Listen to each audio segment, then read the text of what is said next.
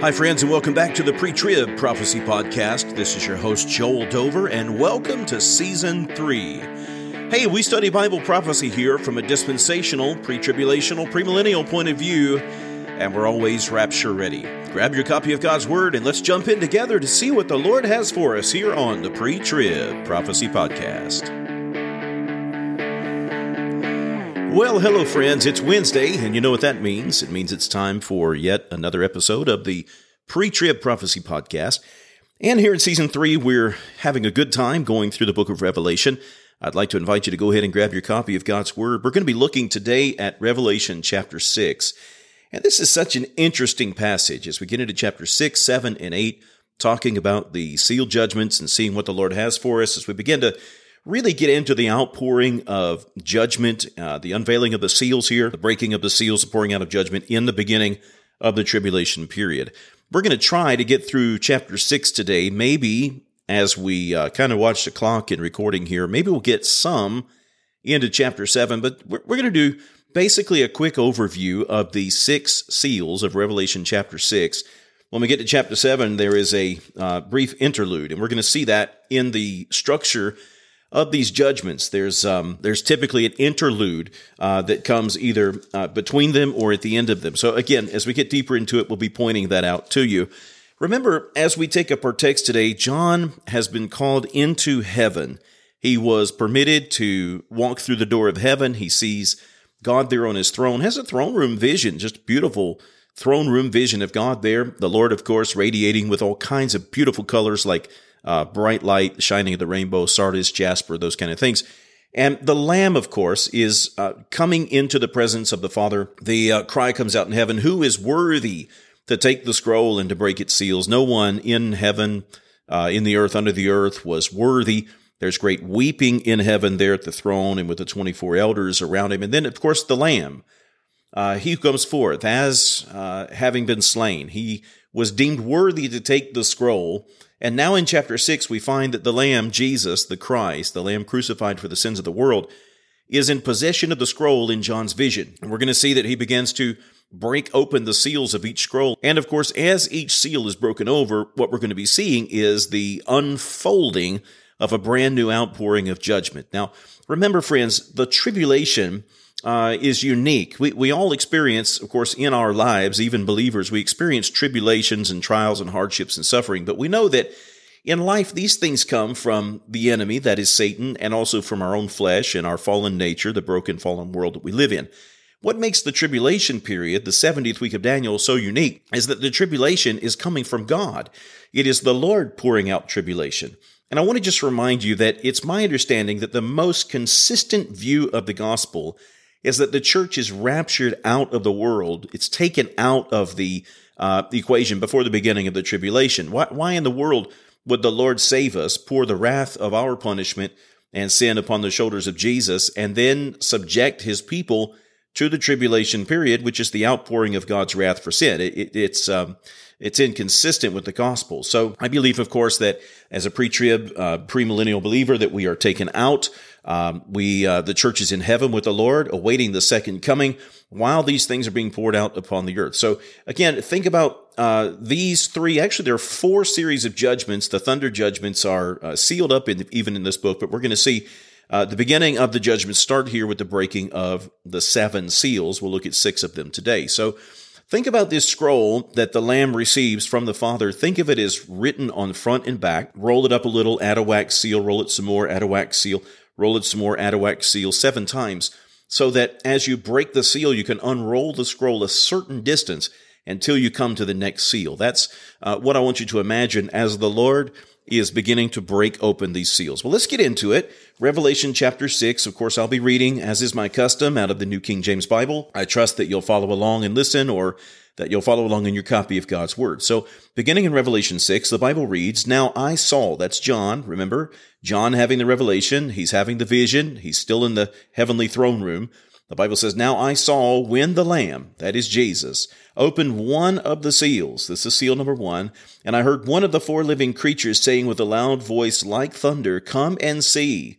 Verse 2, "And I looked, and behold, a white horse. He who sat on it had a bow, and a crown was given to him, and he went out conquering and to conquer. So as we see the first seal broken, it's evident that we're talking about some kind of person who comes into authority. I mean, think about these symbols of authority, of kingship that we've seen throughout the scripture, the crown representing authority, the bow representing warring. And the scripture says specifically here that this one goes out on a white horse, conquering and to conquer.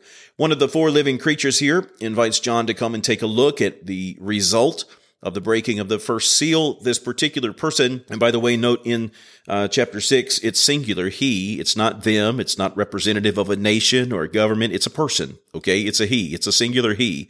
He goes out on the white horse. He has a bow, a crown, that is authority, is given to him, and he goes out conquering and to conquer. Now, friends, I want to say to you that the Bible does not specifically say who this is, and so we bring some interpretive speculation here. We're using our best guesses, our best judgment as to who this person is. An acquaintance of mine on social media believes that this represents the beginning of the war on terror that began way back after September 11th, 2001. His timing is wrong with the 7 years of tribulation, but I just want to point out to you there are different points of view as to what this is. I believe that the first seal, the breaking of the first seal, is the rise of the Antichrist, most certainly the rise of false Christ, who goes out, who conquers, who has authority. We're talking about, if you remember from our Daniel study, a revitalized Roman Empire, the rise of globalism. And of course, friends, I want you to remember that there's a specific sequence of events that makes all this possible. I mean, think about it. You've got the Psalm 83 war, which eliminates, in my understanding, a number of nations surrounding Israel. Then, of course, you have the rapture of the church. When that chaos, 2.5 million Christians disappear in one day, that kind of chaos leads to globalism. There's war, probably the Ezekiel 38 war that breaks out in the Middle East.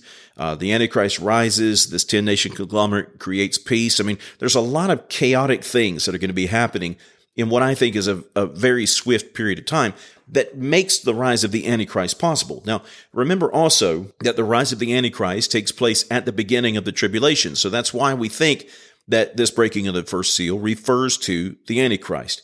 In the Thessalonian letters, we find that the restrainer is removed, right? That's the rapture of the church, according to my understanding. And when the restrainer is removed, who presently restrains, then the Antichrist will rise. And we know that the Antichrist comes on the scene at the beginning of the 70th week of Daniel, because the tribulation period begins with the peace treaty that he makes with Israel. So most certainly, friends, the breaking of the first seal is the rise of the Antichrist, or at least his activation, if you will, his activation to conquer, to rule over the world, these kind of things. And he goes out conquering and to conquer. The second seal is in chapter 6, verse 3 and 4. The Bible reads, "When he opened the second seal," speaking of Jesus, "I heard the second living creature saying, 'Come and see.' Another horse." Now here's the second horse, friends. "Another horse, fiery red, went out, and it was granted to the one who sat on it to take peace from the earth, and that people should kill one another, and there was given to him a great sword." So I believe that, of course, as we're reading about these horsemen, we're reading about the riders on the horses, what they do. I'm believing that what we're seeing here and where we should focus is on the outcome here. There seems to be an outbreak of warfare, of murder, of violence on a large scale. So when the second seal is broken and the second creature says to John, "Come and see," the fiery red horse goes out. The rider of that horse is granted, listen, the ability to take peace from the earth, okay? And the result of that is that there's great violence in the earth. People are killing one another. He's given a great sword. So, violence and all these things. Again, what we don't know is how the sequence of events, the Gog-Magog equation, these kind of things, plays into the proximity of the rapture and the beginning of the tribulation period. So there's some question mark about, exactly where all these things fall on the prophetic timeline. But what we're seeing here is that there's going to be a lack of peace, a removal of peace upon the earth. Then we come to the third seal, chapter 6, verse 5 and 6. The Bible says, "When he opened the third seal," this is Jesus breaking seal 3, "I heard the third living creature say, 'Come and see.' So I looked, and behold, a black horse, and he who sat on it had a pair of scales in his hand. And I heard a voice in the midst of the four living creatures say, 'A quart of wheat for a denarius, and 3 quarts of barley for a denarius, and do not harm the oil or the wine.'" So it would seem that with the breaking of the third seal that there is a scarcity that comes upon the earth in the form of a famine. And of course, that would lead to a hardship just to survive. So John, again, is invited to come and see. Jesus has broken the third seal, the Lamb of God. The black horse goes forth with the scales in his hand. The values that are given here in this scripture are exceedingly high. A quart of wheat for a denarius, expensive. 3 quarts of barley for a denarius, expensive. But do not harm the oil and the wine. So there seems to be, with the breaking of seal number 3, widespread famine upon the earth, scarcity and hardship. Seal number 4, verse 7 and verse 8, the Bible says, when he opened the 4th seal, I heard the voice of the 4th living creature saying, come and see. So I looked, and behold, a pale horse, and the name of him who sat on it was Death, and Hades followed with him, and power was given to them over 1/4 of the earth to kill with sword, with hunger, with death, and by the beast of the earth. Now it's getting interesting, isn't it? When Jesus opens the 4th seal of this heavenly scroll, the 4th creature, of course, inviting John to come and look. See the results, John. Come look at the results. John looks and sees the pale horse go out, and the rider on this pale horse is named in the scripture. It is Death himself, and the Bible says that Hades, or hell, follows with him. And so when death goes out into the world, power is given over to him over 1/4 of the earth. So think about 1/4 of the earth killed with these particular and specific things, with sword, which would represent violence and warfare, with hunger, which of course represents starvation, and with death. Now, in the Greek, it's interesting, this idea of death means bearing out the consequences of their sin. So whatever their particular sins are, their consequences leading into death. The Bible says there's sin which leads to death and sin which does not lead to death. These lead to death. And then fourthly, by the beasts of the earth. So I think that it's important when we look at the original language of the Bible to recognize that the beasts of the earth can be interpreted validly as literal beasts of the earth, like the animals turn on men and begin to, tear them limb from limb, or even somewhat metaphorically, where we're speaking of both beastly and wild men. I tend to, and you know this if you've listened to my teaching at all, I tend to err on the side of literal interpretation, unless there is a specific reason in the scripture that we should take it in any other way besides its plain literal meaning. In fact, let me just take an aside here for a moment and say, friends, that when you're studying the Bible, always interpret the Bible according to its plain, natural, and most literal meaning. Don't read a text and jump to allegory, jump to conclusions, jump to symbolism. Don't do that. Just take it in its plain, literal meaning. And of course, someone will say, well, the Bible's full of allegory. Yes, it is. But when the Bible is allegorical, the Bible gives you textual clues that it's supposed to be interpreted allegorically. If you don't see those, then don't try to make something in its plain sense something other than that. Someone said, take the Bible in its plain sense, lest you fall into nonsense, okay? So I want you to remember, take the Bible literally, read it literally. God is precise in the writing in the scripture. So again, sword, hunger, death, and the beasts of the earth, 1/4 of all of the earth, that is the inhabitants of the population of the earth, die. So 25%, okay, pass away. And it's so interesting. Now we're starting to see really more severe. It's like a ramping up, if you will, of these the severity of these judgments. The 5th seal is in verse 9, 10, and 11. Let's read it together. The Bible says, when he opened the 5th seal, I saw under the altar the souls of those who had been slain for the word of God and for the testimony which they held. And they cried with a loud voice, saying, how long, O Lord, holy and true, until you judge and avenge our blood on those who dwell on the earth? Then a white robe was given to each of them, and it was said to them that they should rest a little while longer, until both the number of their fellow servants and their brethren who had been killed as they were was completed. So the 5th seal is the revelation of the tribulation martyrs. We know, of course, that the church is raptured out of the world at the beginning of the tribulation, as we understand the teaching of Scripture. But I want to remind you that people will be saved during the tribulation. Now, the church is removed. The Holy Spirit in the church, its influence, the influence of 2.5 billion Christians across the globe, that's significant. And when the Lord takes the church out of the way, the Holy Spirit's influence in the world through the church is removed, Antichrist can rise, and it's just going to be amazing what people will accomplish. I think we underestimate the restraining influence of the church in our communities and in the world around us today. So Jesus opens the 5th seal, And we see that there are martyrs there. So in the tribulation, friends, here's what's going to happen. Mark my words. There are some husbands right now that will not go to church. Their wives have been beating them on the heads for 20 years, telling them to get serious about Jesus, preaching the gospel. They've resisted. I'm telling you, when the rapture comes and those wives disappear, the first place those men are going to go is to their wife's Bible, and they're going to go to the last book because it's the last chapter. They're going to be reading the very end of the book first. So they're going to go to the book of Revelation. These things that we are talking about right now, they're going to be more up to date than tomorrow's newspaper, and they will be saved. Many will be saved, Jew and Gentile, in the tribulation period. So unfortunately, we know that the tribulation period is going to be an excessively difficult time for those who meet the Lord during that period. The Bible is specific here that these are martyrs. They were killed, and of course their souls are contained there under the altar where the Lord dwells, but they were killed for the word of the Lord and for their testimony. So they didn't chicken out when times got tough. And then the voices of the martyrs cry out, "How long, O Lord? How much longer, holy and true God, until you judge and avenge our blood on those who dwell on the earth?" God gives them a white robe to each of them that they should rest a little while longer. And something interesting here. The Bible says that the Lord replies and says, "Rest a little while longer until the number of your fellow servants and your brethren is completed." That is, there are more that will be martyred, but the Lord knows the number of them. The Lord has foreknowledge, friends. The Lord knows today, tomorrow, 10 years from now, 100 years from now. He knows the end from the beginning.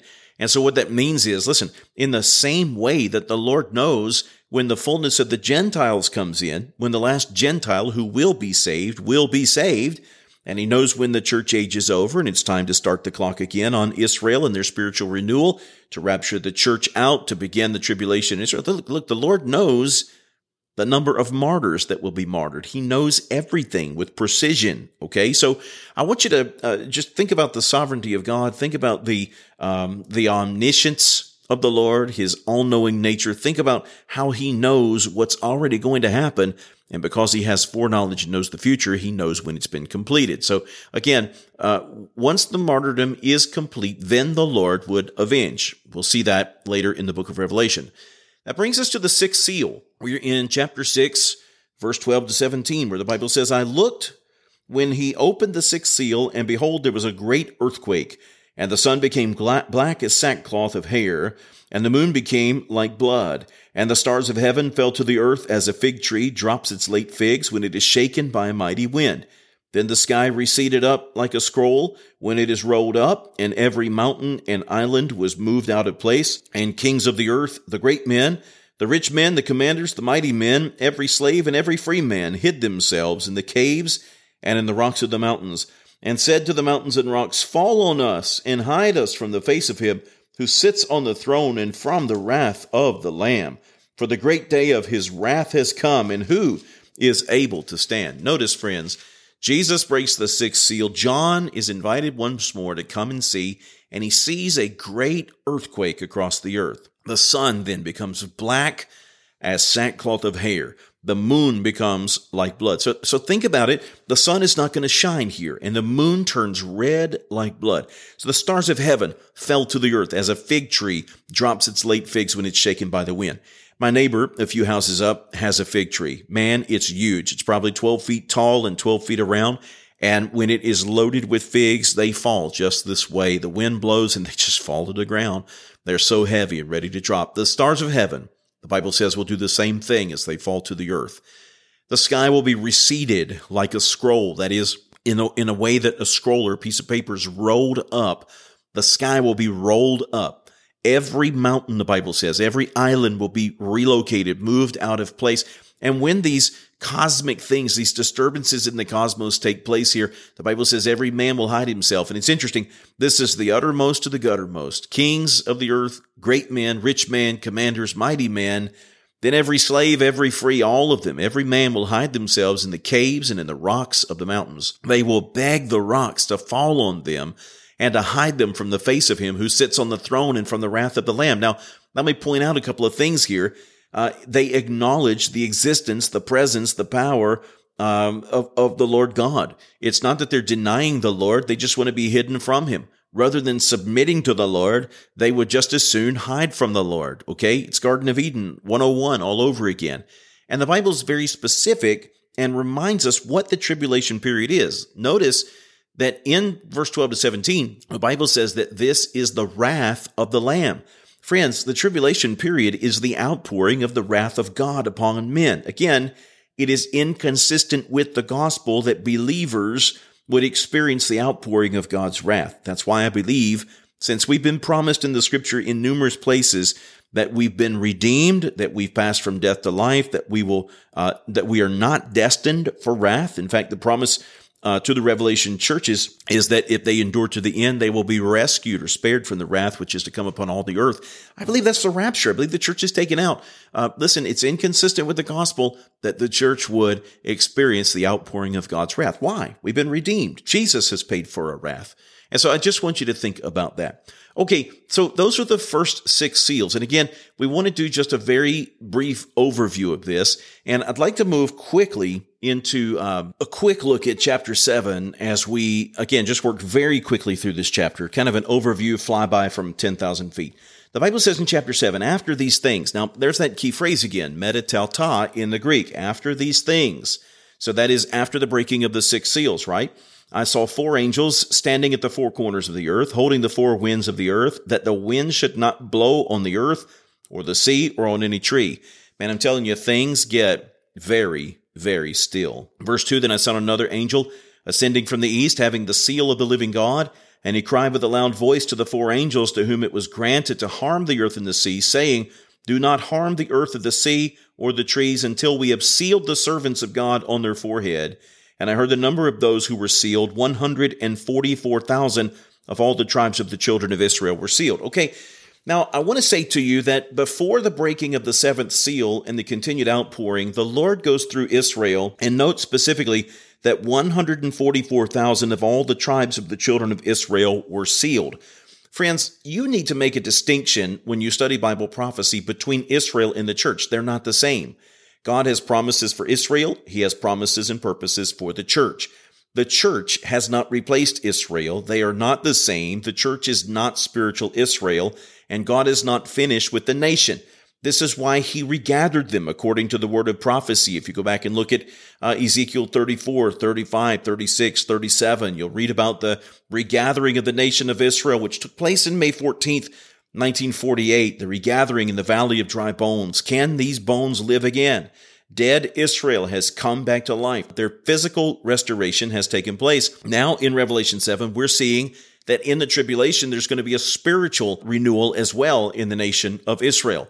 The Bible specifically says that before the breaking of the 7th seal, that the angels are to go out and to mark those who are believers, 144,000 of all the tribes of the children of Israel. These are Israelites who have come to know the Lord Jesus in the tribulation period. Now, the Bible could not be more specific about this. Verse 5, 6, 7, and 8 names the 12 tribes of Israel. Of the tribe of Judah, 12,000 were sealed. That's clear.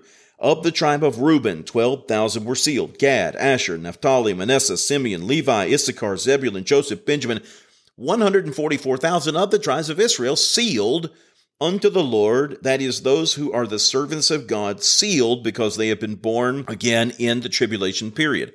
Now, there are also those who are sealed from the Gentile multitude, okay, during this time. Now, again, these are those, I believe, these are those who are saved in the tribulation period. Right now, Israel's not walking with the Lord. Right now, there are probably not 144,000 among the tribes that are followers of Mashiach Nagid, Messiah the King, in the nation of Israel, but there will be a wonderful spiritual renewal. Now, look at verse 9. After these things, there's that phrase again, metatelta. I looked, and behold, a great multitude which no one could number, of all nations, tribes, people, and tongues, standing before the throne and before the Lamb, clothed with white robes, and palm branches in their hands, and crying out with a loud voice, saying, Salvation belongs to our God, who sits on the throne, and to the Lamb. All the angels stood around the throne, and the elders and the 4 living creatures, and fell on their faces before the throne, and worshipped God, saying, Amen, Amen. Blessing and glory and wisdom, thanksgiving and honor and power and might be to our God forever and ever. Okay, so Specific sealings in Israel. No doubt that they're saved out of Israel. Then in verse 9, we see a multitude, and they're standing before the Lord in heaven. And the Bible begins by saying, after these things. Well, after what things? After John saw these 6 seals in the Revelation vision, there's a great multitude from the nations, and it's so large that no one can number them. Now notice here that they are before the throne, and they're before the Lamb. And where's that located? That's in heaven. Notice that they're wearing white robes, and they have palm branches in their hands, representing purity and peace. They're crying out, praising the Lord. Salvation belongs to our God. God save, Hosanna. That's what Hosanna means. God save us. This is reminiscent, of course, of Palm Sunday. And when this happens, the angels bow down, the 4 living creatures, the elders, they all bow down and they worship the Lord. Well, the questions are, who are these people? And secondly, where did they come from? And so we're going to see the answer here, beginning in verse 13. One of the elders answered, saying to me, who are these arrayed in white robes, and where did they come from? There's the 2 questions. 14, I said to him, Sir, you know. So he said to me, these are the ones, listen, these are the ones who come out of the great tribulation and washed their robes and made them white in the blood of the Lamb. Therefore they are before the throne of God and serve him day and night in his temple. And he who sits on the throne will dwell among them. They shall neither hunger any more nor thirst any more. The sun shall not strike them nor any heat, for the Lamb who is in the midst of the throne will shepherd them and lead them to living fountains of water, and God will wipe away every tears from their eyes. Did you catch that? These are Gentiles, people of every tribe, tongue, and nation before the throne of the Lamb, praising the Lord. Hosanna, God save. The elders bowing down, worshiping together. Who are they? Where did they come from? These are the ones, the Bible says, who came out of the great tribulation and who washed their robes and made them white in what? In the blood of the Lamb. These are saved people. And as I understand the scripture, listen, these are people who missed the rapture, but they were saved during the tribulation period. And that's such wonderful news. The Bible's specific here. These come out of the great tribulation, and they are from the Gentile multitude. So look, put this together. Chapter 7, what are we seeing? This tribulation, the outpouring of God's wrath, the breaking of these 6 seals, what does it lead to? It leads to spiritual renewal and revival in the nation of Israel. 144,000 from every tribe of Israel sealed unto Mashiach Nagid, Messiah, the King, born again and ready for heaven. And also the multitude from the Gentile nations who are saved during the tribulation period. Specifically, the Bible says that saved during the great tribulation. And now they are, of course, standing before the Lord, worshiping with white-washed robes. I think it's so encouraging, friends. The Lord raptures his church out before the tribulation. Believers, the church is spared God's wrath, but there are people who will be saved, praise God, during the tribulation period and will meet us in the heavens. Now, they're treated in a different way.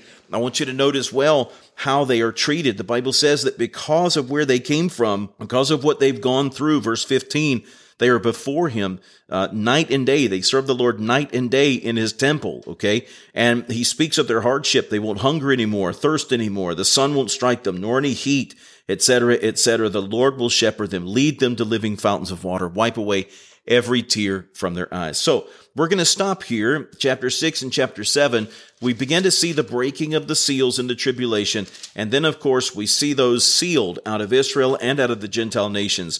Next time, as we get into chapter 8, we'll look at the breaking of the 7th seals, which actually opens up a whole new set of judgments. So the 7th seal is the beginning of the trumpet judgments. Okay, friends, I want to thank you for listening. We're going to track passage by passage, verse by verse through all of this. I encourage you, take notes, ask questions. Feel free to send me questions, comments, and of course, your cries of outrage. I'm even open to that. And just pray you'll continue to study with us as we try to determine what it is that the Lord has said, what it means, and how we apply it properly to our lives.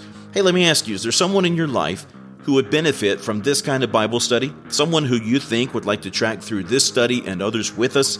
I wonder if you'd share the broadcast. Maybe you could share it with your pastor or a small group leader, a Sunday school teacher, friend, family member, or coworker. Would you tell someone about the Pre-Trib Prophecy Podcast? Maybe you'd share this podcast on social media and help your friend list find this kind of Bible teaching.